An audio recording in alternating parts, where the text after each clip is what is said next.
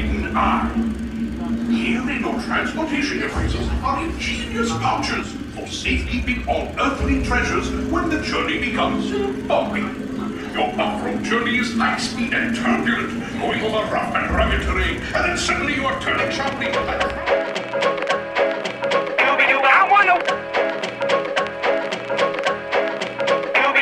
Now I'm the king of the swingers, oh, the jungle VIP. I've reached the top and had to stop, and that's what's bothering me. I wanna be a Welcome, foolish mortals, to the Mouse Madness Podcast, a podcast dedicated to bracketing all things Disney. I am your host, Chris Bowersocks. And I am your other host, Kyle Skinner. And we're your hosts for Mouse Madness.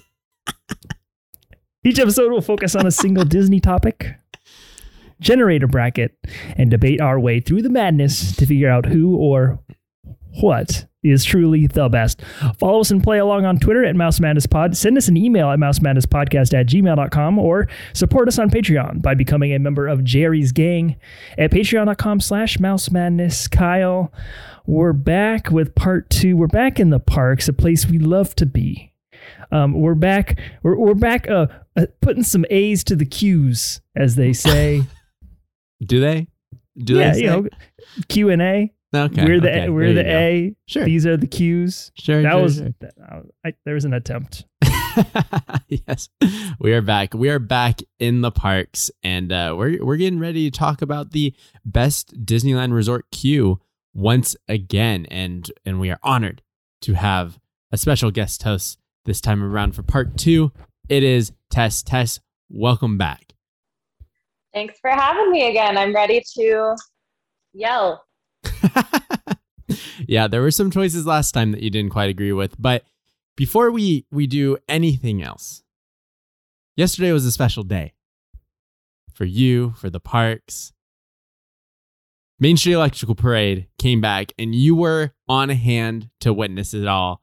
Tell me about it. Tell me about the atmosphere. Tell me about the new float, the new finale float. I want to hear everything about the Main Street Electrical Parade returning to Disneyland. Okay, well, I'll surely disappoint with my story, but it's fine. So I was at DCA having a great old time, you know, with a ring around the cocktails kind of thing. Needed to use up all my food tabs for Food and Wine Festival. Oh, okay. And then my friend didn't want to wait in line for a snack. He was feeling snacky, so he wanted a corn dog. So we're like, let's go to Disneyland. And it was a zoo. We're like, what's happening? And we went through the backstage pathway that has all the old school posters and stuff. And by like the flagpole area, there was like the professional camera crew going on. And I said, I don't know what's happening, but I hate crowds. So I walked away from that. I'm sitting there. I'm like, why is everyone here? What is happening? And then Main Street Electrical Parade, baby. So my friend ate his corn dog. And we, you know, weren't really planning on watching the parade. But, you know, with zoos like that, there's one-way traffic. So when we were at the hub, trying to cross, we watched the first segment, which was a very long time. It takes a long time for the first break to let people pass. So I can't tell you what the finale flow is because, you know, I wasn't allowed to stay right there. I had to keep walking. But so I did not watch the whole thing. What I filmed on Instagram was me waiting to cross for like 10 minutes. Got it. Well, talk about the fanfare. It sounds like it was absolute chaos. If they opened up the overflow passage through the backstage with the old school posters, then that must have been the most packed Disneyland has been in a very long time.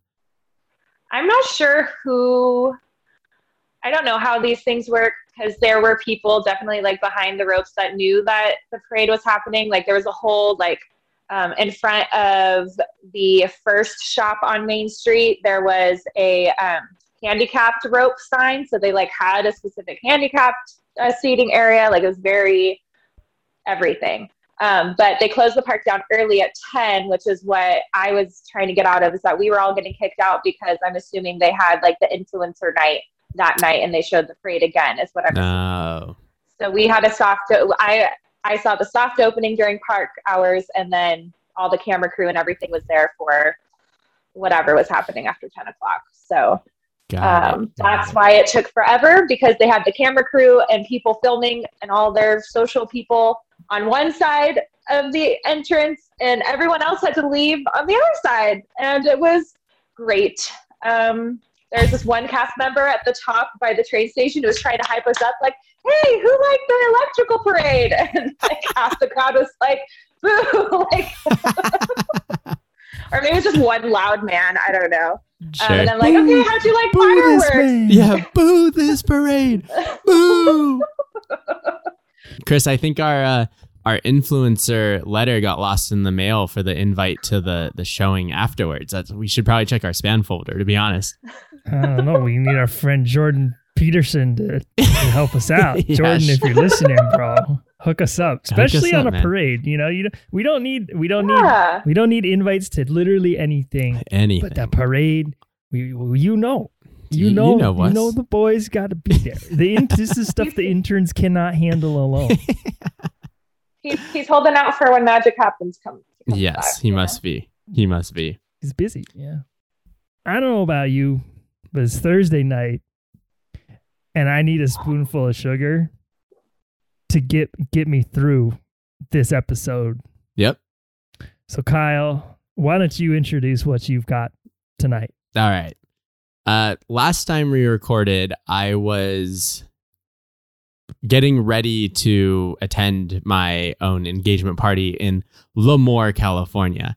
And it was a great night. We had some of our listeners there, and we did too much, and it hurt very much for the following 3 to 4 days. So along with that meant that we had to bring back, so put in reverse, Terry. We had a local brewery come. So Nina's family friends own a microbrewery, and they came and they brought a little bar, and they were pouring up for us, and it was great. And we tapped 2 of the kegs, but there's still 2 little kegs that were left. So the next day we went home with 3 growlers of beer that we couldn't stomach for the past 4 days because we've been hurting like no other.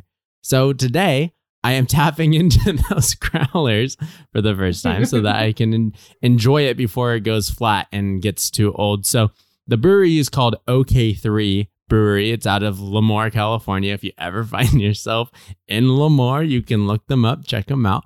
And I have their level 3 IPA, and it's a delicious IPA. It's, if you like the sort of like Lagunitas IPA taste, or even I guess like Stone IPA, it's like that with a little bit more sweetness to it. And I think it's a little bit higher percentage as well. And this is what killed me on Saturday night. So I'm revisiting the devil here on the show. The dog that bit you. I put it into the spoonful of sugar mug to hopefully just forget that it killed me last time. Chris, before I even ask you what you're drinking, we got to describe the situation that's happening over there. You are sitting in what appears to be a hotel room in what definitely appears to be a white robe. How did I not notice this? You are looking comfy, my friend. Oh, a little slip. It's we are on day 8 of this road trip, and we've got 4 more. We have 4 more to go. So road trip brain is setting in.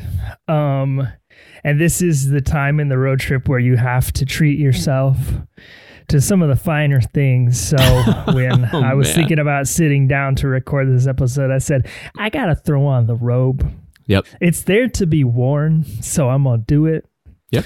The issue is Operation Suva Beer has hit a snag. Oh, no. I was in New York, and I mean, I've scoured the city for the best sour beers, and I found like one. I spent years doing this, and I didn't go pick up the one. So I was like, I'm skipping is the Suva beer in New York, and I haven't had time to go out in my new city, Washington D.C., to find something. But I'm looking forward to it. So I'm cooped up in the hotel room with what I got. So I went down to the snack bar and I got myself a blue Gatorade and a Pellegrino, and I put them in a little glass, and we got ourselves a James P. Sullivan right here, and it's freaking amazing. I also got my little chocolate pillow chocolate. We got a dark chocolate, premium Belgian chocolate selected for you by La Belge Chocolatier.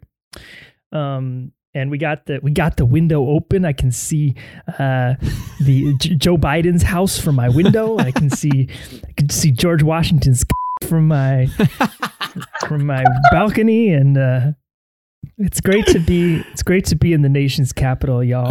I'm feeling very I don't even know. I don't know if I'm feeling anything at this point. But Tess, what are you drinking? I just don't know. We're already off the rails. Yep. How are we going to do this? We were never on the rails.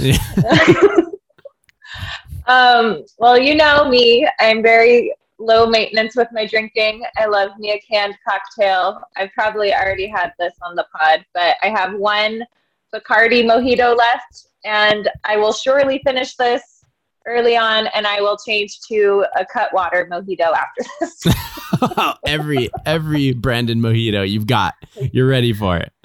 Yeah, I also have some Kettle One Botanical Garden series, which I highly recommend. But I'm gonna stick with the mojitos. I like it. I like it. All right, everybody, let's do this before Chris sinks and melts further into his chair at the Ritz in his Ritz robe. To remind everybody what the demographic was that we surveyed for this bracket, it was folks who were excited about the Main Street Electrical Parade that Tess tried to avoid but just couldn't, and were excited for the offerings around it. So they have like popcorn buckets and little souvenirs and some new clothing lines and stuff like that. So we asked them what their favorite lines were to stand in. What were their favorite queues of the Disneyland Resort? And they gave us 16. But last time we went ahead and narrowed it down for us, and we got to an Elite 8 that looked a little something like this. It's the number 1 Rise of the Resistance versus the number 9 Big Thunder Mountain Railroad. Down the brackets, the number 4 Indiana Jones Adventure versus the number 5 Haunted Mansion. Across the bracket is the underdog. It's the number 15 Pirates of the Caribbean versus the number 10 Space Mountain. And rounding out this Elite 8, it's the number 3 Smuggler's Run versus number 11 Jungle Cruise. All right, let's chat about this first matchup here. It's the number 1 Rise of the Resistance versus the number 9 Big Thunder Mountain Railroad. So last time we talked about how great the theming was of Rise, and it took down Mickey's house. Mickey still isn't free. He's down in his basement. He won't be freed until his house wins a bracket. So until we do a best Disney house bracket, maybe he's locked in there. And so Rise of the Resistance is the big e-ticket ride that came with Galaxy's Edge. You are adventuring into a resistance base on the planet of Batuu, and you are going to help the resistance fight the First Order. And you're going on like a recon mission, and you're supposed to be undercover, and no one's supposed to see you. And as you travel through in the queue, you get captured by the First Order, and the attraction is you escaping the big Star Destroyer with the help of a like droid, essentially. So the queue starts out, you're walking through like a forest. You're going through a forest trail, and you show up on some rocks, and as you enter and get closer to the rocks, it opens up. You go behind a waterfall, and then you're making your way through this kind of carved out underground bunker almost.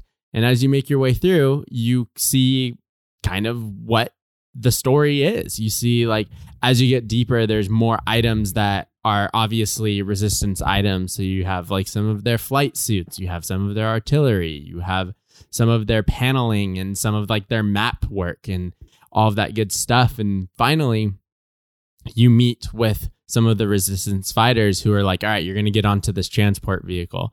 And last time we talked about how Chris wasn't able to really see this part of the ride because he went during COVID. And so they didn't let you hang around in the queue. But you get put onto this transport vehicle. And we didn't even talk about like the transfer of this. You're in a bunker that you then exit out of, and suddenly you're outside again.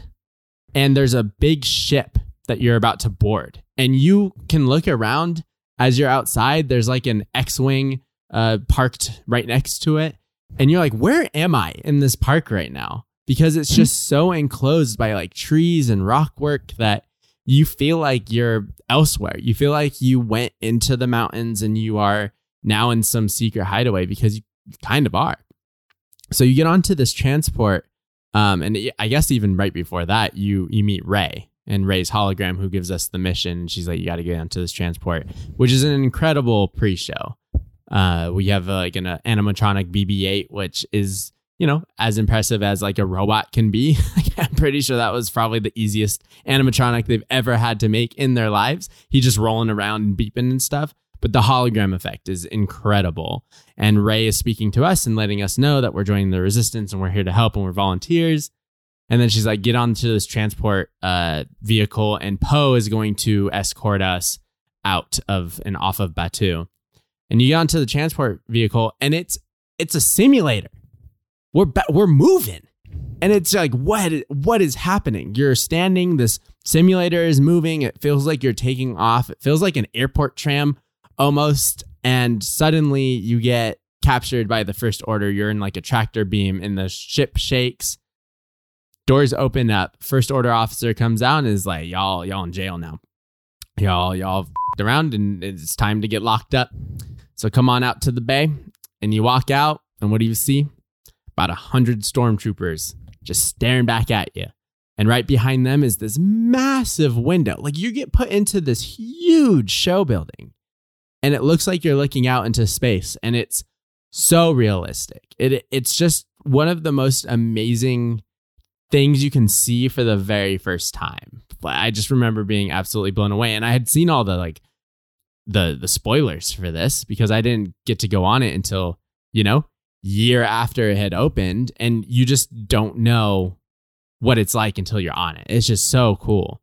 I also went during like semi-COVID, so we didn't get to hang around in that launch bay for very long. They kind of were like, all right, we got to keep going. We got to keep moving, unfortunately. But I know people are able to like take photos, and they get yelled at by the cast members and stuff. And that's the part that stresses me out.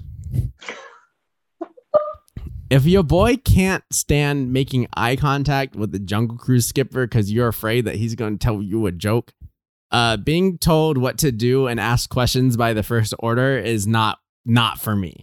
Head down, follow directions, listen closely. The one time we went on, he like said what color to go to. You line up on colors right before you're going to get put into your holding cell. And I didn't hear him. So I'm like guessing. And I go and I stand, and he was like, do you not know your colors? And I was like, I just want to go on the ride, man. I don't stop talking to me. It's stressful. I don't like it. I mean, I like it. I think it's awesome, but like, not to me. Not to me. I don't know if it's something that I want to play along with, or I want to like mess with them. Ooh. You know, like when I was like a middle schooler, I was like, oh, I'm gonna mess with them. Yeah. You know, like, oh, I'm gonna try and be funny to the Tower of Terror guy and like make him laugh or something. You're one of them. But I think in my older age, I've been kind of like, you know what? I'm gonna give him some back. You know, like I'm gonna act like I am a really scared like prisoner. You know. You just start crying on the spot. Full breakdown, and they're like, this is an act. Sir, are you okay? Stop yelling at me. Okay, I'll tell you where they are. You know what's probably the worst day to work that attraction is grad night. You got a bunch of no. 18-year-old Yeah. bullies just like not doing what you want them to do and like talking back and challenging you. And I would not want to be a cast member on grad night at Rise of the Resistance, or just in general, but definitely not Rise of the Resistance. Or trying to enjoy a Gemini birthday weekend at Blue Bayou while grad night's happening on Pirates with people standing on the boats, you know? Oh, Great. no. Great. Yeah. That doesn't sound specific at all. No. Nope. That's- No, not a instance that you've ever encountered, ever. So you get put into this like holding cell, and after you learn your colors and you know where to stand, and they are like, all right, we'll see you later. And above you is a screen that doesn't really look like a screen, but you have a stormtrooper that's like watching you. Everybody's kind of just like silently standing there. And Kylo comes out. That general dude comes out. They're talking about how they can't wait to kill us or whatever they say. And then the wall lights up and we're being broken out. It's this effect that looks like the wall is being carved out of like making a doorway out of the wall with some sort of, pyrotechnic. And the door comes out and shifts to the side, which is a really cool effect. And you're onto your vehicle. And that's the cue. It's a long one.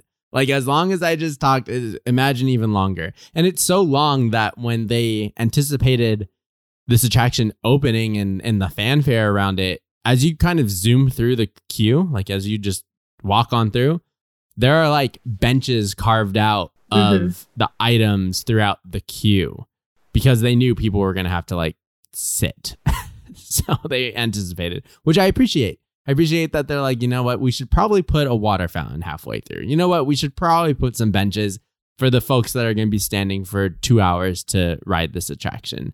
So I do like that. And it's not just a bench. Like it looks like a feature of the queue, which is great theming. That's what you want to see out of Disney Queue. It's up against Big Thunder, and I talked about it last time as well. You kind of just walk through this rock oasis. You cross over this babbling brook. You go past the Rainbow Ridge mine town. You can hear the different sounds, whether it's day or night. There's different soundtracks for that town, especially when at night when the bar is open. You can hear the piano and people like laughing and shouting in the bar. And you kind of just snake around this really detailed rock work. Chris, you really liked it because you felt like you were elsewhere in the park and you were immersed somewhere. And I think it does that. It does that extremely well, especially for a roller coaster, right? You're about to hop on a runaway train that they could have just been like, okay, you're going to walk through some switchbacks, walk up onto this themed loading platform and hop on the train. But no, the entire queue is themed. And I really like that. And it sinks down as well. So you do get immersed in your surroundings and you don't really see the outside world because you have to slope down and you kind of get stuck in this area that you look up and the mountain looks even bigger than it actually is. So I think that's really creative, theming by the Imagineers to do that. But in this matchup, I still think that Rise is the superior one. It's hard to take down this number one seed. I'm going to be interested in seeing how it's done, and maybe it is this round. But I got the one seed moving on here just because it's theming throughout. The pre-show is phenomenal. The way that they get you to your attraction through this like simulator is just the most impressive thing. I think it's one of the most immersive experiences you could ever have. I'm going to go with the one seed. Kyle, I appreciate the description of all the elements of the Rise of the Resistance queue. Great work. Thanks, man. But you are forgetting one of the most important parts of the Rise of the Resistance queue. And that's the virtual queue. I mean, at one point there was a virtual queue. And maybe Tess can help us with like the current status of like what it means to wait in the queue for Rise of the Resistance. Like, is there still boarding groups? No, they took them out. Even Kyle, when you went, so it's been gone for a while. They did What? Prior to Genie Plus, there was a standby only game, and it was great. I mean, you couldn't get on Rise because you'd have to rope drop it, and even then, if you rope dropped it and you were in the back of the group, it would be the longest line of the day. It'd be 3 hours instead of 2. But yeah, they took out boarding groups a while back. When I went, it was boarding group. When I went again, most recently, we didn't even go on it because the wait time said it was so long. But we also learned that there's some inflating of the wait times in general. Like, I'm the kind of person, when Indy says 30, I peek my head to see if the queue's outside or not. And that's what happened to me last weekend. The queue wasn't outside. It was not 30 minutes. It was a walk-on. And it was a walk-on because the ride wasn't working and half the effects were gone. And I practically saw everything with the lights on. But it was a walk-on, even though it was posted 30 minutes. So I don't have a feel for that queue at Rise, and I'm too afraid to wait. Do it. To find out. Okay. I mean, here we go. This is kind of what I'm saying, is like the queue is one of the best components of this ride, but it's also the thing that holds a lot of people back from riding it too. Sure. That overflow being just so brutal, and the length of it being so long, it's like, when we're thinking about best queues, like, ultra immersive and super well themed, all that stuff's really important. But as we make our way deep into this bracket, I want to bring up sooner rather than later the fact that you want to get on the ride. A good queue is one you can get through. Sure. And the point of waiting in the queue is to ride the ride. And if the queue is in some way hindering you from riding the ride, that makes it not good, no matter how themed it might be, So it's not the ride's fault. It's just kind of one of those logistic elements that I was talking about on the last episode. So that being said,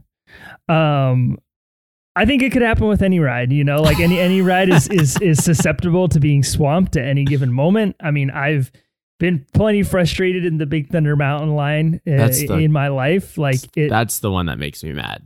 Once that switchback happens, it's like, no, thank you. Especially because it pours into the walkway. People are trying to get chongas. The lines for the chongas are matching with the lines for Thunder. Come on. Chow down on the chongas, and like, and there's a threshold, for any attraction. So you go, all right, what's the max amount of time I'm willing to wait for Big Thunder versus what's the max amount of time I'm willing to wait for Rise of the Resistance? And it's different for each ride. So sometimes when we're comparing these queues, it can feel like apples and oranges, just because The Little Mermaid will never reach that overflow queue because it will never. People will naturally never make that choice to be like, oh, I'm willing to. Okay, Tess is doing a maybe face, because that is one of the spots that she likes to hit after grabbing some drinks down on Pixar Pier. That's the go for a little it's swim. Like whenever there's a festival going on, they're like, oh yeah, Little Mermaid, let's make this ride 25 minutes long. And then you do go down and up and down and up and do all the things. I'm like, sure. Get off the ride. Get out of here. Let me see Zaddy trying.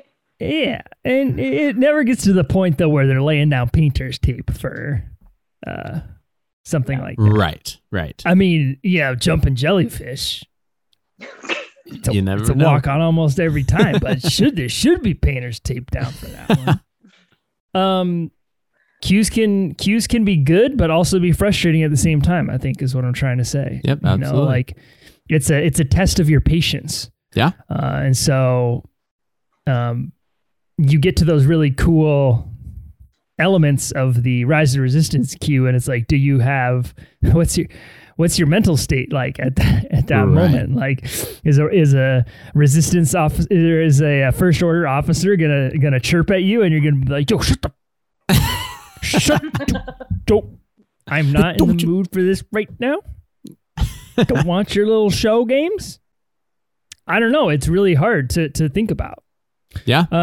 I think there is a lot of value in, like, this sounds really stupid and kind of like slightly hypocritical when we're talking about like immersive cues and cues that have a lot of pre-show elements and stuff. But like, some of my best like Disney parks memories are like waiting in queues with my friends and like, you know, just chatting it up and getting to know each other better. Or like, you know. Yeah. That's not stupid. That's the most sentimental thing you've said on this podcast, Chris. Well, you know, I mean, my first ever girlfriend, high school girlfriend, you know, we went to Disney, like we hardly even knew each other. It was like we like messaged on MySpace. We were like, yo, let's go to Disneyland. And she was like, yo, let's go cuddle on Matterhorn. And so, Joe, we don't want to talk about Matterhorn. You don't want to talk about 16-year-old boy on Matterhorn when they had the cuddle seats. It was Don't need my God. So like, you know, you get to know people that you don't know very well, or, you know, you have some good jokes or exchange some great memories with people you know really well. Play some fun games. Like I was talking about in the last episode, a little heads up, a little game of snaps. Sure. And it can be fun. I mean, it can be really annoying when, you know, you wait long line after long line after long line. And your kind of like ride output on the day is not very high. But, you know, if you need to stick out something long for something good, I think it's part of the day. It's just part of the day. So, you know, when you talk about a line like Big Thunder, it's a chill spot to hang out, you know, even though there's no real like pre-show crazy projection and full on simulator transport. Like, I don't know. I feel like the quaintness and the charm of that Rainbow Ridge and the music and the whistle of that train, you know, it immerses you in its own way. Yep. It immerses you in Frontierland, and it immerses you in the spirit of Disney, and that is sharing memories with the ones that you love. How's that, Tess? Was that a good So one? poetic. Making memories. There you go. They wrote a whole song about it. This is just me kind of circling the drain here. I'm going with Rise of the Resistance. Oh my gosh. Just that stormtrooper room. Yeah. You know, like if it wasn't for that, I might go with Big Thunder, but that stormtrooper room, like you said, is just so you can see the pictures of it and you can watch the videos of it, but like until you see it for the first time, you just don't understand. Mm-hmm. You don't have to be a Star Wars fan to see that and be like, this is an insane thing that I'm standing in here. Yeah. You know, and I'm at Disneyland in Southern California, where like I was told that there's no room to build any more rides, and here we have this big giant chamber we're standing in. It's so cool. Yeah. Going with the 1 seed to the final four. Tess, parting words for Big Thunder Mountain. Oh, she's got the ears. Got the ears. No, I gotta take these off. I specifically did not. The eulogy. My read the eulogy. No, I get it. You know, I didn't expect the explanation to you know switch back, but yes, we're there. We're on the same page. All right, let's move on to the next round of 8 matchup. Then it's number 4 Indiana Jones versus number 5 The Haunted Mansion, and this is a brutal matchup. This is it, people. In one corner, we've got Indiana Jones, and And we talked about some of the elements on the last episode, the fun decoder hidden messages throughout the temple, the bamboo forest out front with weird initials and maybe problematic icons and logos sketched into them. Sure.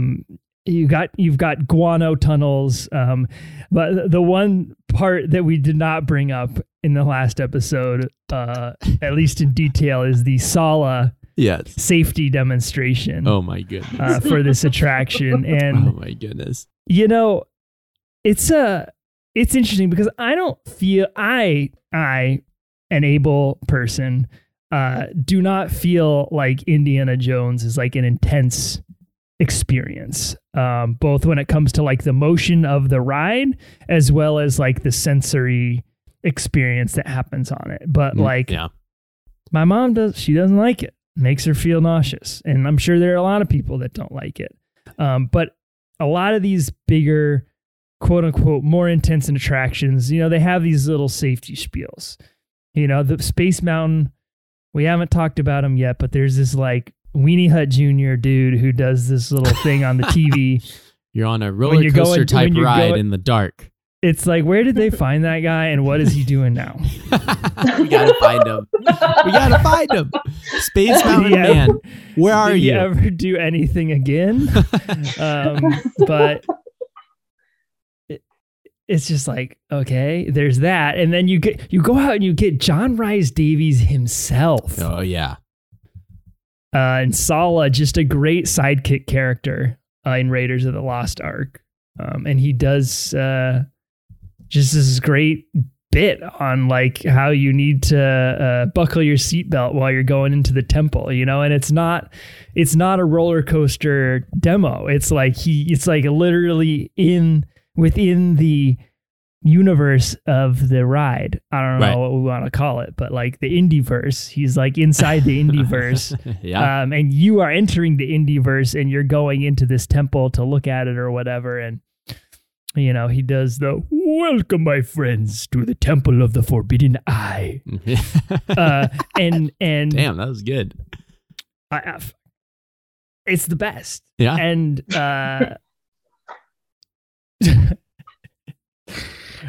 when the journey becomes bumpy. So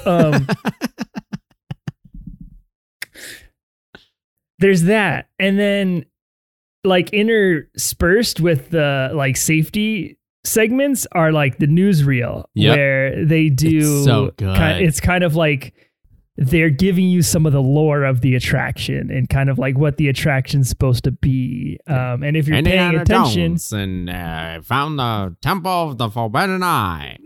And there's the guy who like runs in and he runs out and he's got like a bunch of like money. and then like this lady, like old lady, like wobbles in and she comes out and she's like super hot. And is there like I don't know. I can't remember what the third one is. Because there's the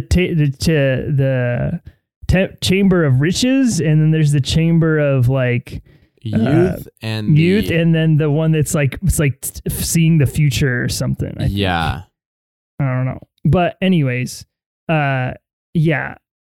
these like little old timey newsreel segments are so funny, and like the way that they make the attraction sort of a real experience, in the same way that they kind of do with rides, where it's like, I'm not just going on a ride. Like the ride is a real thing. And I'm just experiencing the real thing. Sure. Super cool. Yeah, it is. Indiana Jones as like an IP in the Disney park, interesting to say the least, like in retrospect, it made sense at the time, partner up with Lucasfilm, and it was such a popular movie franchise. Even though by the time they put that attraction in, it wasn't necessarily anything new. Right. So we kind of think about the type of stuff they put in now. It's like they're always going with the newer IPs and ones that they own exclusively. Don't count Indy out. We've got Indy 5 hitting our screens soonish. Yo. I don't want to do a whole Indiana Jones rant, but there was one good Indiana Jones movie. Come on. I mean, yeah. And there was 2 decent ones and 1 really bad one. Very bad one, actually. I'm not exactly optimistic for whatever's coming next. Is Timothée Chalamet going to take over as Indy? Is that who the torch is going to be passed to? Look, I love Timothée Chalamet, but he cannot be Indiana Jones and Willy Wonka. This is not fair. It's not allowed. They like explicitly used to. Well, I guess Harrison Ford was Han Solo and Indiana Jones. Yeah. So like, but yeah, it was the 90s. It was the Eisnerification of the park, make it more adventurous and appeal to the youths and the teens. And it was a hit. You know, it's the rise of the resistance of like the late 90s. Yeah. When it comes to like the way people approach the queue. They used to make that I don't know if they still make that joke on the Jungle Cruise, but it's like, oh, coming up on your right is Indiana Jones and the Temple of the 3-Hour Line or something like that. I can't remember what it is, but I don't know that it is quite consistently at that length on a regular basis. But Tez, you mentioned the mechanical problems, and it's just inconsistent with like whether the attraction's going to be available. Will it boulder or will it not boulder? You know? That's the question. Yeah. That's the game. It's sad because it is, when everything's working, it is such a great ride, but there are so many parts that it is never. I mean, they could spend months doing a full refurbishment and everything's just not gonna click. No, it's an exercise in futility. So is it time to retire Indiana Jones? Not hot take. Hot take. Burn it down. Burn it down. I don't think so. Burn it. Hey, I'm always down for that new. You know me. There's a couple little interactive elements in the Indy queue. You've got the fake ceiling, where you used to like wiggle the thing and it go when the ceiling would drop. As like a rowdy teenager, right? Who very proudly knew his Disneyland stuff. He used to love walking with friends through and be like, oh, and everyone be like, oh, just like that. You got the dude who's down in the pit, and it says don't pull the rope, and you pull the rope and it goes slack. Super fun effect. And these are like small things that would keep people entertained. You know, like you don't have to go through a full on resistance transporter to keep people's attention. You know, like you put that little stuff in there, and it's amazing how easily people are entertained. There's also like signage around that tells you like not to step on the tiles with the diamonds on it, and just random caution signs and stuff that immerses you just as much without being so blatantly obvious about it. And I think that's really cool. It feels like an active site. And especially when you go into that room that you just talked about, where the line that says "do not pull," you walk in and it's this massive like dome room, and there's scaffolding everywhere, and the queue switchback is through like the legs of the scaffolding. So it's almost like you're walking through this active excavation site on your way into the theater room. It's just so cool how they thought to do that all the way through and make you feel like you're actually exploring a temple that is being explored as you live it. Totally. So you got some Easter eggs too. You've got Indy's office after that film screening room. There's a couple little references to some of the films in there. You've also got the I've never seen it, but apparently the old Eeyore parking lot sign is back there behind that projector. I look every single time, and I can't see him anytime. You got to be like 7 feet tall probably to get a peek of that. But I love knowing that it's there, allegedly. Same. Also, like something kind of random that's cool is you get people coming off the attraction as you're going through the line. They're kind of right next to each other in a few places, and I don't know, it's kind of cool to see people like super excited after they get off, and like gives you a little boost to like, okay, like it's and what's it's funny coming, is it's worth the wait. You see them so early on in your journey that you're like, oh man, we must be close if they're exiting, and it's like, no, you better buckle up, baby. You got about 5 rooms before you get to that loading station. And hey, one of the original things we talked about when we were talking about parks on this whole podcast is that very first room when you enter that temple, and there's that giant mural of Mara. Yeah. And that hissing, and his little 7-year-old Chris said, "No, thank you." Get me out of here. And dipped the out. That was it probably took me 4 or 5 years before I like worked up the courage to go back in there, because it's just, if to like a little kid, like it feels so real. Like and hearing like that lore that, so you go on this Jeep and there's this statue that says don't look at it, and if you look at it you go to whatever, the gates of doom. Super just like inspiring, Yeah. Love that. But then this attraction's going up against Haunted Mansion, which had the exact same effect on little Chris. Two scary rides. Two scary rides for little kids, man. Like, I couldn't even make it through the gates.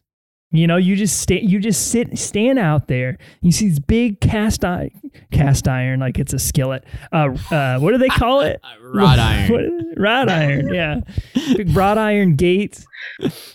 Cooking up an omelet on that cast iron gate. Cooking up a Ronto roast. I was gonna say. That winding walkway that leads up to the house, and it's all forced perspective, Yep. like it's all much wide, it's narrower than it actually looks, and but it just looks so intimidating, when you're standing down there and looking through those gates, and you've got that sign, so scary to a little kid, and that's before you even get in the line. Go through the pet cemetery. There's tons of classic existencio puns in there. Going through the little crypt out in the back too. A bunch of little I be dead or whatever.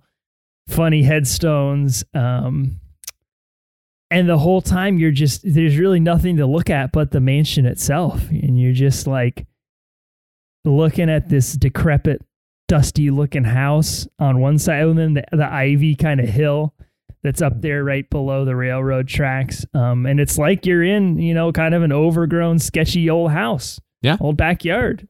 Get into the stretching room. Obviously everyone knows the spiel. Everyone says it. You get the stretching portraits. Everybody knows it. There's only one way out.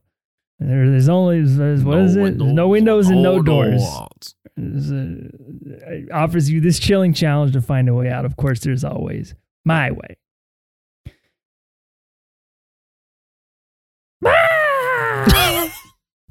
Thank you.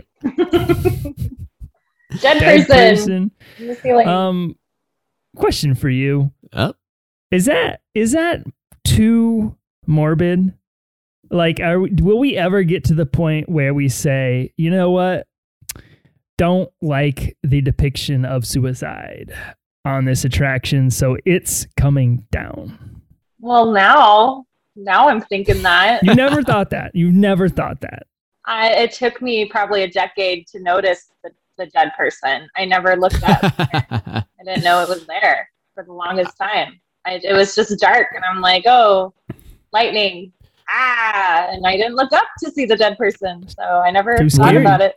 When the redhead was removed out of Pirates, there's an entire discourse around, okay, well, if we're going to go PC and get rid of the redhead, then we might as well get rid of the hanging skeleton in the Haunted Mansion. Like, they went on this, it was like this anti-wokeness crusade that also wanted to call out other things that were problematic in the parks. I see it. I always imagined that person was killed, that they didn't kill themselves. Like, that was always my interpretation until adulthood, I guess, in which, like, there's always my way, and I'm like, oh, what's your way? Oh, killing yourself? Oh. But as a kid, I was like, there's always my way, as in, like, he's going to kill us. And he's going to kill us by execution from the top of this building. That's better, right? Yeah, it is better. It's way better. So yeah, I mean, eventually maybe it'll get taken out, but there hasn't been an uproar yet. So My favorite stretching room tradition. Find that crease, go hug that door, and get ready to exit on out. just go do a little spin move coming out. Yep. You can cut like 75 people in that one moment. Just do a little sidestep along. When they say, please drag your bodies to the center of the floor, Chris goes, I'm going to find that crease and I'm going to stand on the wall. And you can't tell me any different. Yeah, love that. Go down the portrait gallery. You got a little cat lady, got a little Medusa, got a little ghost ship. You've got a little rain on the windows. You've got some busts that are watching you walk down the hallway. For people that are listening, he reenacted exactly what those busts look like. And then the very last thing before you hop on your dune buggy. Oh God.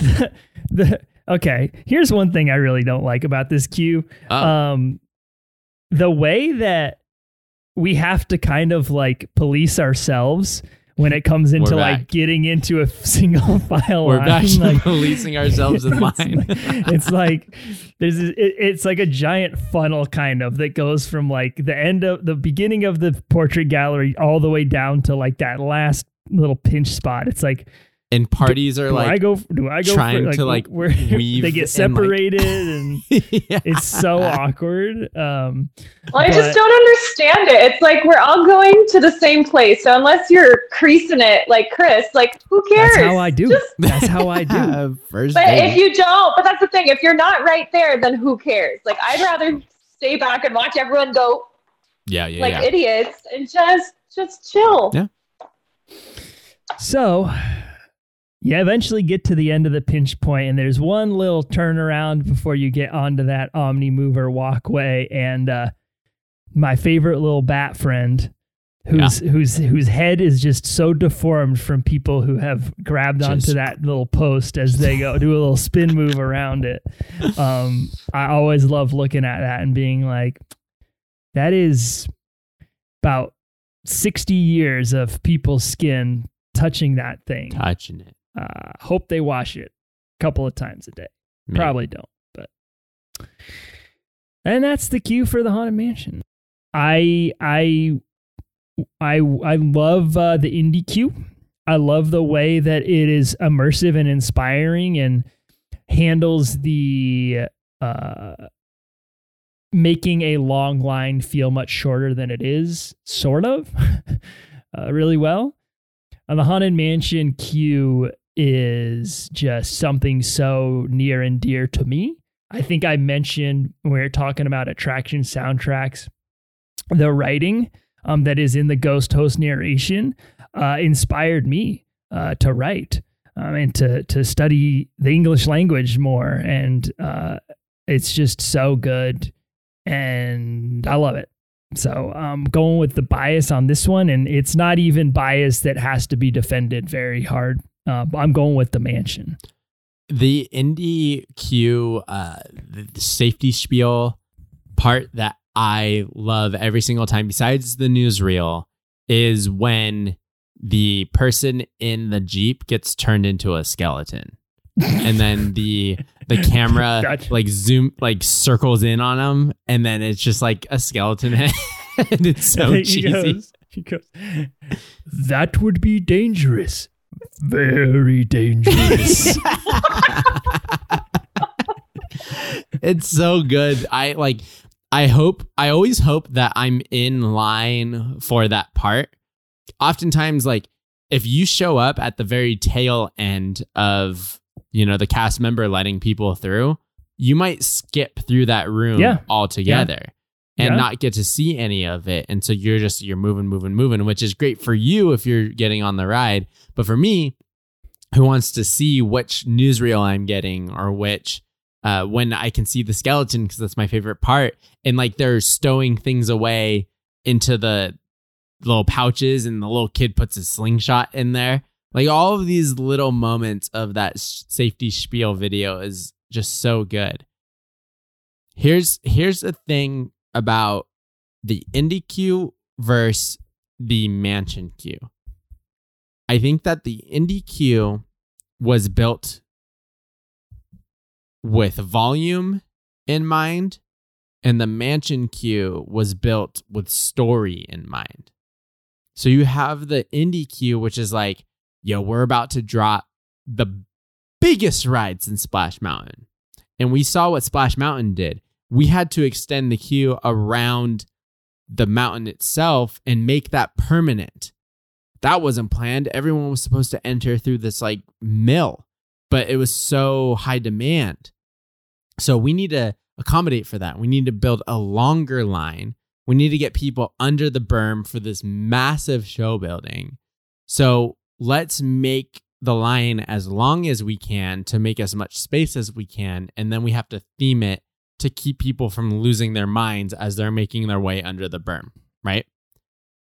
The mansion is also under the berm, but instead of making the queue accommodate as many people as possible, they really focused on the story element. You see the house on the hill as you're in New Orleans Square, and you walk up and you go through the cast iron skillet, bacon and eggs. You got an omelet cooking on the grill gates, and you make your way through, and you're like, oh, the mansion's right here. But what do they do to add to the suspense? You got to walk around it. So you're walking through the cemetery and you got to go left. And as you think you're about to get there, you veer back through and you're going through the cemetery. And it's just this story building of like, this is going to be silly but dark. Everyone that's dead in this yard are pets, are humans, and all of their grave markers are silly. They're punny. This is kind of what we're going to be seeing. You get into the foyer and they make you wait and you sit there, chandelier above your head. Like you feel like you just walked into this old house. And it's even better now for us, 60 years removed from when it opened, that if it is an old house, this is an old facade. This is an old attraction. So it even adds, like, I always said that about Tower of Terror. I was like, that lobby, they don't got to touch it. Let the spiders take that thing over. They don't got to clean. They don't got to dust. And that's the benefit of having this haunted, decrepit attraction. And you get that with Haunted Mansion as well. And the creativity of not making you walk, but instead put an elevator, theme that's out of the elevator so that you can walk under the berm and into the show building is so smart. With Indy, you are walking, downhill. So much so that they make you climb stairs at the very end of walking up. You got to walk up the stairs, get back over the exit of the Indy attraction, go back down the stairs so that you can actually load on the other side. I just think that storytelling is so important. And that's why I liked Rise a lot more than I liked Big Thunder. Big Thunder tells a story that you're in this old frontier town, but with Rise, the stories within the queue, right? you're a resistance volunteer and you're making your way through the base. It feels the same way with this mansion. You are exploring this mansion, maybe a place you're not supposed to be, and now you've been taken over by these ghosts and you're going on this little quirky tour. Indy is great thematically. I think it's probably the most well-themed cues outside of Rise. But I think that with that intention of storytelling with Haunted Mansion puts it over the edge. I'm going with you, Chris. Indy is going down. Wow. Tess, who I thought honestly was going to push its way to the top, goes out with Indy. What are your thoughts? First of all, sorry, Mandy. She's currently yelling. Can you hear her? Screaming. Can you hear her? I had a whole argument to yell at you guys. I thought it was going to go pretty far too. Lay it on us. We're going to go back to me being nervous around crowds and people since COVID. I think my second trip back since COVID was when they stopped doing social distancing. Like it was like in the middle of mine and Mandy's trip. And so it was just like awkward, just suddenly have it stop. But then all of their minimum wage workers don't have enough information to know what to do with it. So Indy was a prime example of that. Whereas before, you only could be inside for so long. So they used not only the whole outdoor queue, but they also used the Jungle Cruise queue as an extended queue to make room for social distancing and to wait in line less inside. So it flipped when they stopped doing the social distancing. And instead they're like, oh, let's just put people inside. And so then the whole queue was inside and you were inside for so long instead of like a slow release where you can, you don't have to wait very long inside. And it is so dark. Yeah. So narrow in those caves that's when I found out that I'm this much claustrophobic, because I'm like, I am around so many people in this tight space right now. And it is so gross. I was like, this is not what I signed up for. I hate this. It's just that it's too dark. It's too dark. I mean, Haunted Mansion is obviously dark, but it's not dark for very long, and it's a wider space. And like, I could make the choice that while all the people are stampeding like in Lion King to go to the front, I can just stay back, and it's dark, but I have my own space. And in Indy, it's just a lot. Yeah. So too many bad experiences with the Indy queue. So sorry, Mandy. Down goes Indy. All right, let's talk about this next matchup. It's the number 15 Pirates of the Caribbean versus number 10 Space Mountain. And I think that like Pirates of the Caribbean, my favorite ride. But I'm not about that queue life with Pirates. I'm not about that queue life with Space either. Space Mountain, if that thing makes me walk through that dumb holding building that is barely themed but at least it's air conditioned, it's so silly. It just feels so unnecessary to have that building. However, once you enter the station itself, Space Station 77, and it has Space Mountain above it and Space Station, and you walk through and you start going through those tunnels to the big reveal of the spaceship and the boosters and the loading queue, and you walk around that room, it feels worth it. Like it feels like you put in the time to see this big reveal, and now you're about to get onto this ride. With Pirates, I won't talk about the overflow, because that's definitely a negative of Pirates, and that's just going to add to my argument why I don't want it to move on here. But like, the queue is just a bunch of switchbacks in a courtyard that then puts you through the front doors, which I love. It feels very quaint. It feels very like, 1967. But the entrance, you walk in and then it's the boats, usually nowadays, just backed all the way up. Like it's not like it used to be where they would like float around and then stop and then you would unload. Like they put so many boats out there that it's just this log jam of boats that are waiting to get through. You have the little island with the parrot and the map and the sand and all of that good stuff. But it's all of a sudden it's nighttime, which is great, except that it's all of a sudden it's nighttime.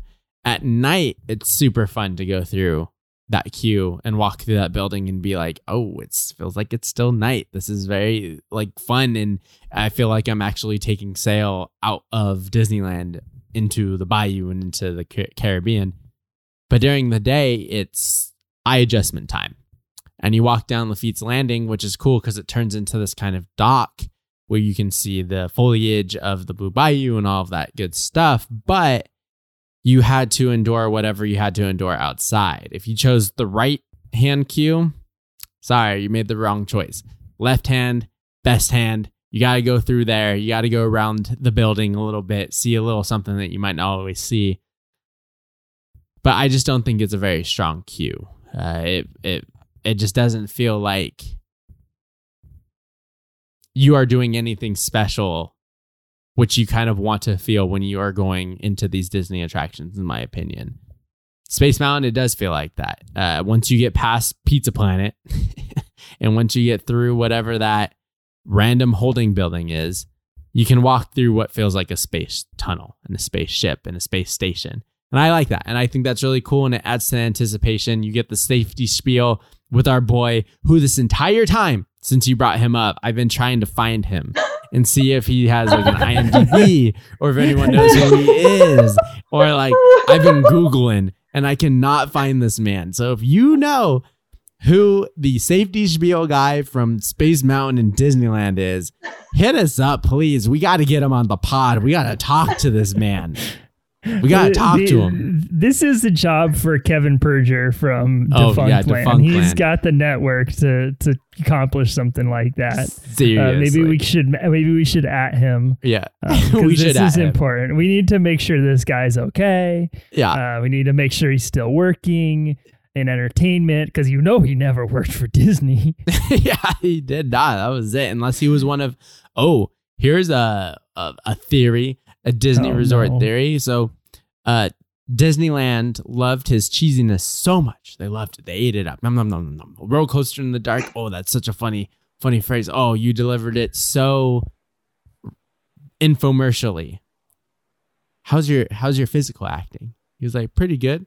I could do one of these. And they're like, oh, you got the shoulders for the Golden Gate Bridge, baby. Go ahead, and you're going to be in 2001 Golden Eureka Parade. No. And he's one of the Golden Gate Bridge guys. No. Okay. That's that would be, I guess, the best timeline. I'm calling it now. I'm going Space Mountain here. Pirates, I love the attraction, don't love the queue. Space Mountain, don't love the queue, but love it more than Pirates. Yeah, I mean, I really like the coziness of the Pirates line, if you will, but I'm getting a lot of Fantasyland vibes, where it's like they built a ride but forgot that a lot of people have to go into it. They did. So they kind of just have to figure out how to make that happen. And I think in an ideal world, there's no queue and everyone just walks up into there and it's real nice. But yeah, it used to be, because that it's bridge just not that. exist. It's just not that way anymore. So, yeah, I think waiting outside in the upper deck on Space Mountain is mind-numbing, to say the least. But top 5 worst experience. Jesus. God. But that final room is really cool. And I can talk about that some more in the next round, because I'm agreeing with you and sending Space Mountain on. So we've got 3 of our final 4 set. Tess, you haven't had to break a tie yet. Are we still on the right wavelength here? Yeah, I mean, I didn't have a lot of stakes in this part of the bracket, but I will say that I walked through New Orleans Square last night, and I'm very interested to see what they do with the Pirates queue, because they have a lot of boards up, not just around the queue itself, but the theories that they're doing something to the Fantasmic seating area, I would agree with, because they have some boards up over there too. So I'm very, very interested to see how that changes, because I think it would have changed our arguments tonight. So very excited for that. All right, we've got the final round of 8 matchup. It's number 3, Millennium Falcon Smuggler's Run versus number 11, Jungle Cruise. I'll make it quick. I'm going with Smuggler's Run. I talked a lot about the Millennium Falcon and the way that they incorporate the exterior of the Millennium Falcon in the fully to scale model that's parked out front that you wrap around when you're in the queue. And then you've got the interior portion as well, where you've got the replica of the bridge and you've got the replica of the little lounge area where Obi-Wan and Luke and Han and C-3PO and R2-D2 and Chewbacca be chilling, playing a little 3D chess game and practicing their remote lightsaber training. It's cool. And then you've got the Hondo pre-show element as well that I've never seen, but allegedly is pretty cool. So I think that definitely trumps the little quirky stuff you might find in the Jungle Cruise queue. So I'm sending it to the final 4. Jungle Cruise queue is definitely my favorite between these two, but I think that Smugglers is probably the better queue, not only for those immersive elements, but you get to walk around the land in a different way than if you were just visiting and not going on that attraction. And I mean that as in you get to go behind the Millennium Falcon. And even if you're not a Star Wars fan, you know what the ship is. Like you've seen it, you know what it is, you know it's a Star Wars ship. So regardless of if you're a fan or not, it's cool to walk behind it and get to see different views of it, especially if you know that you can't see those views just by attending or just showing up to Batuu.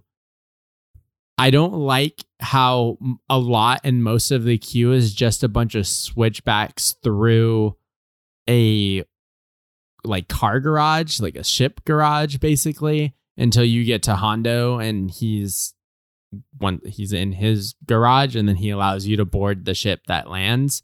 But I think it's better than the Jungle Cruise because the Jungle Cruise is also just a bunch of switchbacks, very close ones too, unfortunately. If you're in that boathouse, especially upstairs, there's not like, I'm a pretty like slender dude and I can't walk through the ropes without bumping shoulders with anyone next to me. Like it's very much, you got to walk at an angle up there. And that is just kind of them forcing us into a space and it gets a little too crowded up there. So I love the vibe. I love the ambiance up there. I love the background music of the Skipper radio that's playing, and I listen to that often and I work to it very often, but it's definitely going to be Smuggler's Run here as well. Tess, haven't had to do too much work yet, but were you going to also go Smugglers or did you like the Jungle Cruise here? Jungle Cruise is too tight, too much. Yeah. Final 4, here we go. It's the number 1 Rise versus the number 5 Mansion. This is where Rise goes down for me. And here's why. Because what I just said about Smugglers is like, for you, if you've existed in pop culture, then you know what the Millennium Falcon looks like. And you get to see that right off the bat. You see the Falcon, you walk through, and then you start going through garages. The other side of it is, if you haven't seen Star Wars, and Tess, you brought this up, none of that stuff in that attraction queue matters to you until that bay opens up and you see the stormtroopers, which are probably the most identifiable part of that attraction for people who aren't Star Wars fans. Maybe they know Rey from the new stuff. Maybe they know BB-8 from toys and stuff.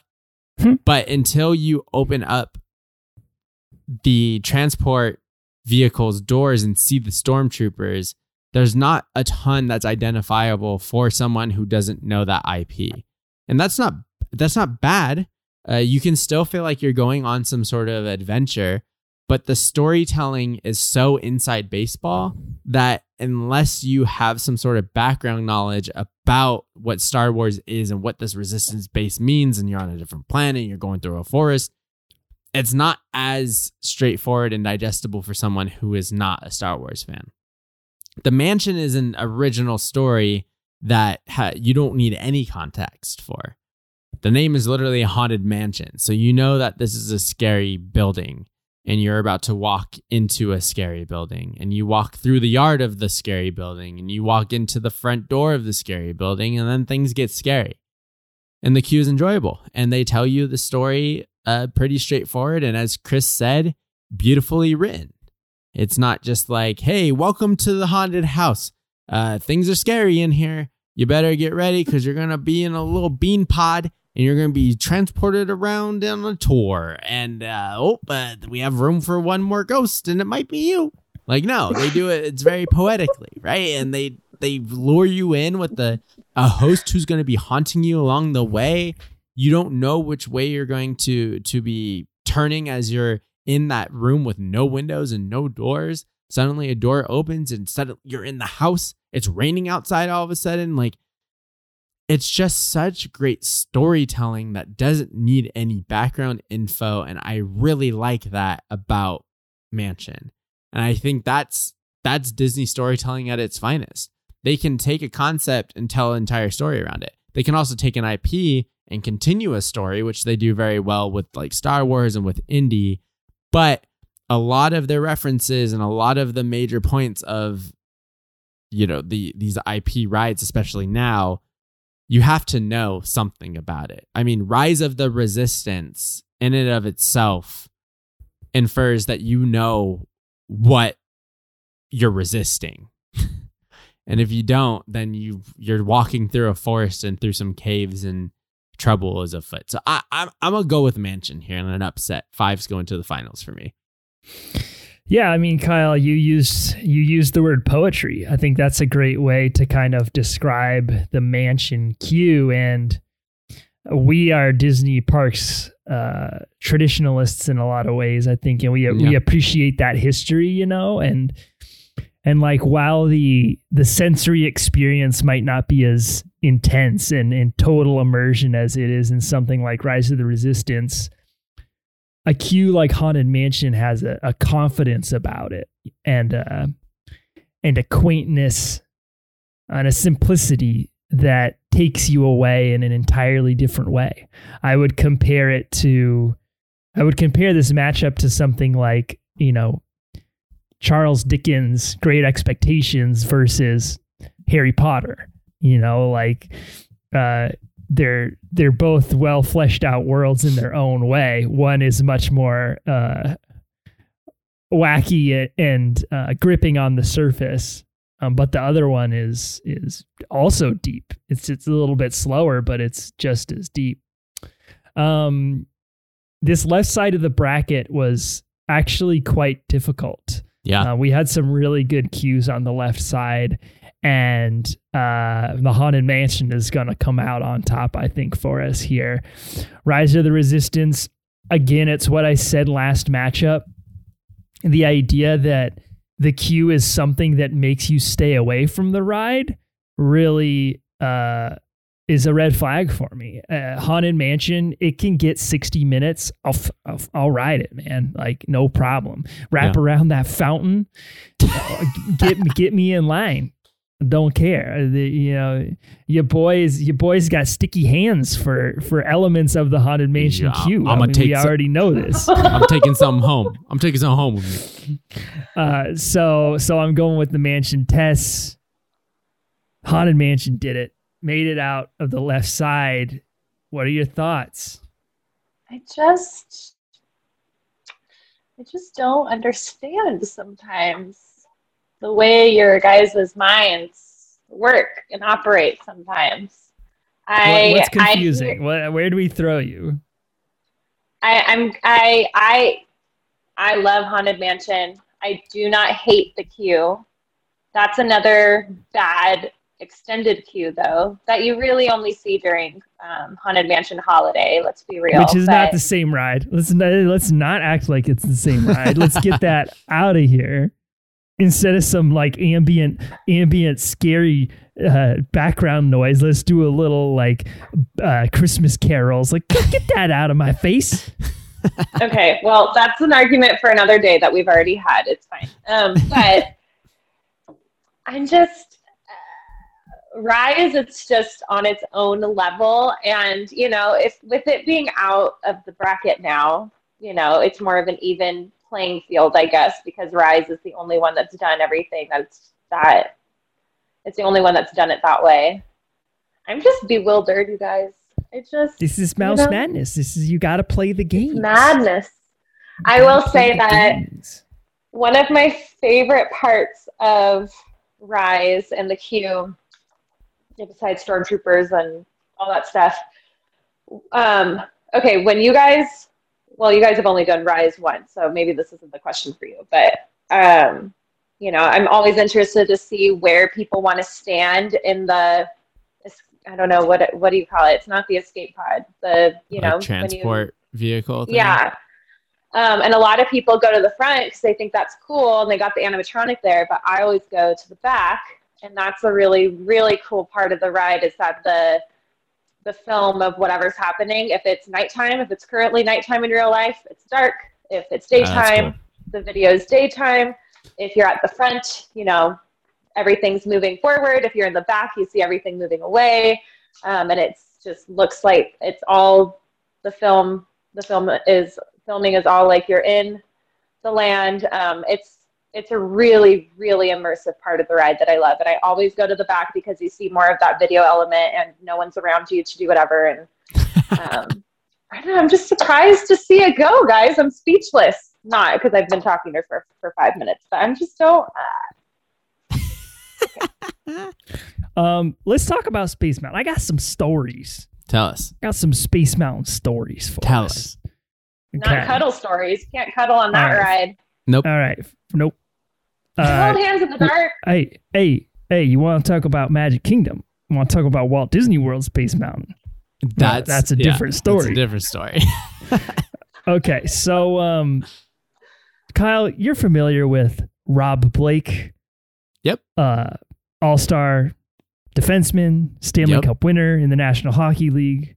Yep. Played for the LA Kings, the Colorado Avalanche. Yep. I think you did a lap with the Sharks, if I remember correctly, too. You sure did. One of the greats. Was at his peak in the mid-2000s, early 2000s. And we were a big hockey family. That's one piece of information. Other piece of information. My parents are very gentle people. Yeah. I was not spanked as a child. Never once was a finger laid on me.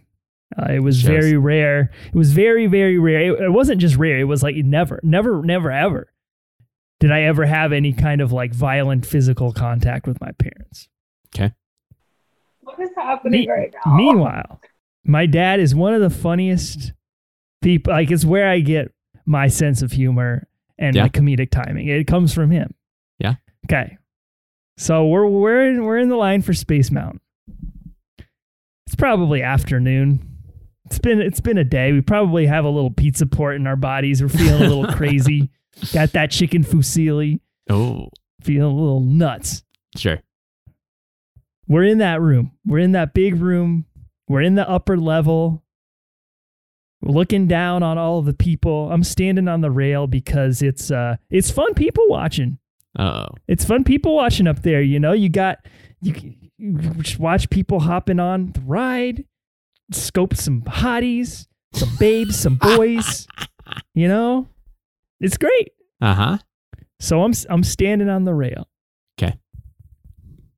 All of a sudden, my dad yells, "Robbie Blake!" And he hip checks me like he's a hockey player. He gives me a little Robbie Blake hip check. Uh-huh. And like my body goes like into the rail, and like my upper body kind of goes just a little bit too far over the top, and I recovered, but I was like, what, Father, what? I was hoping that you were going over that rail into somebody's pizza port dinner. No, I was not I didn't go over the rail, but if I was close. I thought the hockey player was going to save you. No, it was just a weird memory of that line that we still talk about to this day. One of the weirdest things my dad's ever done. Yelled Robbie Blake and hip checked me. And almost killed his son in the middle of out of nowhere. Totally out of just. So then you go down, you go around the little spaceport, and then you come back down, and then there's those two. Sometimes you have the two choices. You go left or you go right. Your final ramp down. Yep. To board the attraction. When I was a little kid, I was a big stranger danger kid. I hated strangers.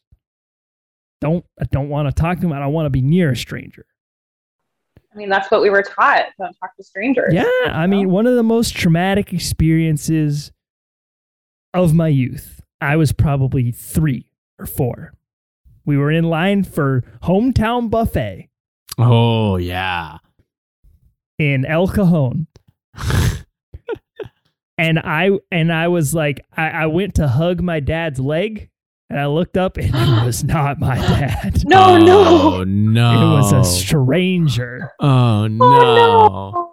And that was some scary shit. Okay. So I wasn't the type of kid that wants to like interact with strangers. Sure. Okay. So I was probably 16, 17, 18. I was like in high school, late high school, maybe even college. And I'm on that last little ramp down into the station. And there's a family behind me. And one of the kids is like that age. He's like 3 or 4. He can walk, but not very well, not super coordinated, doesn't really know what's going on. So I'm standing there getting ready to, we're not moving, but I'm facing the down ramp. And all of a sudden I feel 2 little hands like around my hips, like grab me around the hips. And I was like, okay, this kid's about to have a Hometown Buffet stranger danger experience. I don't know who he thinks I am. And then he takes his head and shoves it up my ass. No, he didn't. Just a full on like headbutt, just up and in. Oh, and I jumped about 4 feet in the air. I grabbed onto that rocket so quick. I was like, "Oh, no!" And I turn around to look at this kid, and he's looking right at me. He's like staring me in the eyes. He's like, "You're my dad." He's like, "What? what? You got a problem?" Oh, no. I was like, "Where is this kid's sense of like fear?" Yeah. he just full on like, oh no, headbutted my rectum and had no remorse for it whatsoever. What a sound bite. And I don't even think his parents noticed it. Oh no. So that's me saying that this line, it gets real tight, like you get this contact with people down at that end. And sometimes you've been waiting in that line for a long time, and it makes you do crazy things, like trying to hip check your son and trying to shove your head up a stranger's ass. So this line might make you a little bit crazy. Yeah, sure. It just might. Especially maybe it's a hot day and you were out in the sun, out on the sun deck. Yeah. And you're just feeling a little nuts. I'm going with Smuggler's Run. It's more immersive. I like the Millennium Falcon. I'm letting it ride to the finals. We went to Disneyland, and on that trip, we went on Space Mountain, and the kid in front of us farted in the tunnel of Space Mountain. And since then, I've tried to smell as little as I could going through those tunnels. It's scarring. If this queue wasn't so bad from the get-go, then it would probably move on. But the Smuggler's Run queue is consistent throughout. You get to see portions of the land that you wouldn't have seen otherwise. You don't need the context that you needed for maybe some of the other rides. All of the things that I've said, I think that is just a stronger queue than Space Mountain. You get a very impressive animatronic giving you the safety spiel as opposed to geeky Space Station 77 man. I'm going to also go Smugglers here for a 5-3 matchup. Tess, you don't look too happy. Are you a Space Mountain Q enthusiast? Why am I here? What's happening right now? You already know what comes next. Yeah, you do know what comes next. No, I hate the Space Mountain Q. I have no stakes anymore. The stakes Great. are gone. The stakes are in Yeah. Mai Tai number 1. Nope, not a Mai Tai. What am I drinking? Mojito number 1. I'm sorry. It was the kid's head up Chris's butt that sent you over the edge. What is this That's why you don't know the episode? I difference. realized, she's been here 5 times. We can just go off the freaking. Yeah, we got to keep it fresh for you. This is, Otherwise, this is you what might the not be people coming like. back. This is You what might they not like. come You back. know, they're Listeners, not are here you to there? talk about the. Are you still here? Hey, No, Nope, they it's logged you and off. Mandy. That's about it. That's all we got, to be tweet honest. So us if probably- you're still here. All right, let's do this. It's the finals. 5 Haunted Mansion, 3 Smugglers Run. It's going to be the Haunted Mansion for me. Night night. All Night, that night. I've said, it just it lines up. I'd rather walk through the front. I'd rather walk through the switchback queue under the shaded trees of New Orleans Square before I get through the cast iron gates with my omelet to get through the front yard and into the front doors of the mansion than I would want to walk through a massive like car garage for these spaceships and wait until I encounter this animatronic of a character that I don't know, but apparently everybody else around me knows. It's great. I love it. It's such a cool experience to walk onto the Millennium Falcon, but I don't feel the need to go on that attraction really, which also lends its hand to the queue experience, I guess, if I'm never going to really go on it. But the queue just feels like it's another volume play. It's these big, massive buildings with a bunch of switchbacks themed to a car garage. While you get a little bit more story and setting out of Haunted Mansion, I'm crowning Haunted Mansion as the best Disneyland resort queue.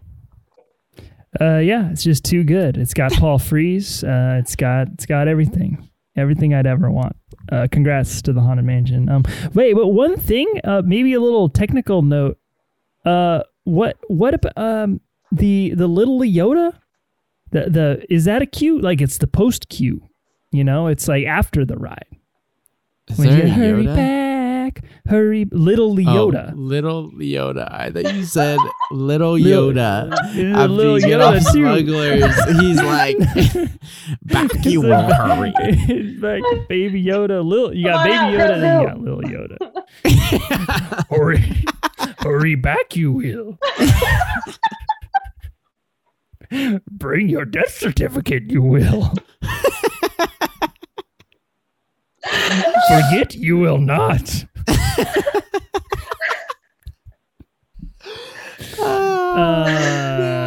No, that's- little Leota that's- is not part of the queue. That's the exit. But we appreciate her Isn't that the? nonetheless. It's Constance. It's the bride. She was yelling at us. No, it's little Yoda. You're still saying It's little. small Grogu is who's yelling at us. It's literally Google little Yoda. That's what it's called. It's called. Hey Google. Sorry, Uh-oh. everybody. Who says "hurry back" at the end of Haunted Mansion? So Lil Yoda says it. Mansion.fandom.com. They say, Little Leto appears at the exit. Little Leto? Who the hell is Little Leto? Jared Leto. Small Jared Leto says hurry back.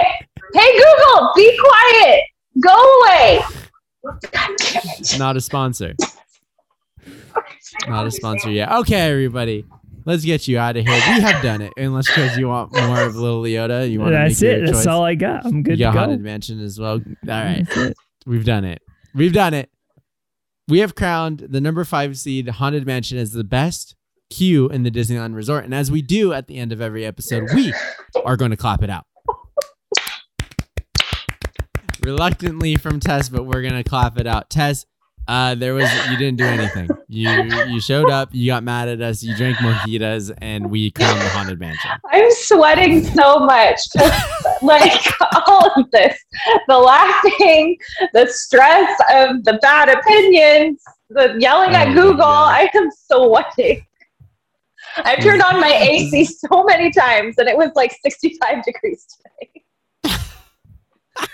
Well, now you know, listeners, if this was Tess's 5th time guest hosting, it's only going to go downhill from here. We're just never going to actually make any good choices. Things are going to get off the rails. Yeah. But Tess, that makes me sound really great and well-loved. Thanks, Kyle. Appreciate it. You're well loved. You're goddamn powerhouse, and everybody knows it. You're the leader of this Jerry's gang out here. Oh, Tess, thank you so much for joining us on this wacky adventure in which you didn't have to break a single tie in episode 2, maybe for the first time ever. We appreciate you joining us, and we'll talk to you when you get back from watching the electrical parade and letting us know how that finale float is. Sounds great. Can't wait to see the dolls that look like they're riding down Fairview Road in Hollister. Shout out Fairview Road. All right, everyone, you know how to reach us. Do you have anything to say about our Q opinions? They might. Do you have, yeah, maybe. Do y'all have a bracket idea? Do you want to hop in and be a co-host / tiebreaker? We are in desperate need of new tiebreakers. We would love to have some new peeps out here on the pod. Email us at mousemadnesspodcast@gmail.com or hit us up on social media. We are on Instagram, Twitter, Facebook, and Discord. All of those are linked in the description of this podcast. If you'd like to join us on Patreon by becoming a mayor. Oh, The mayor of the mouse gang. If you'd like to support us on Patreon, you can become a member of Jerry's Gang by joining us at the $5 level at patreon.com/mousemadness, where you will have episodes, where you will have access to 2 bonus Mouse Madness episodes a month, as well as an invite to our seasonal Jerry's Gang trivia, which is coming up in about 4 weeks' time. Yep. We got some good trivia rounds coming up for you. And folks, as you leave today, beware the eye of Mara.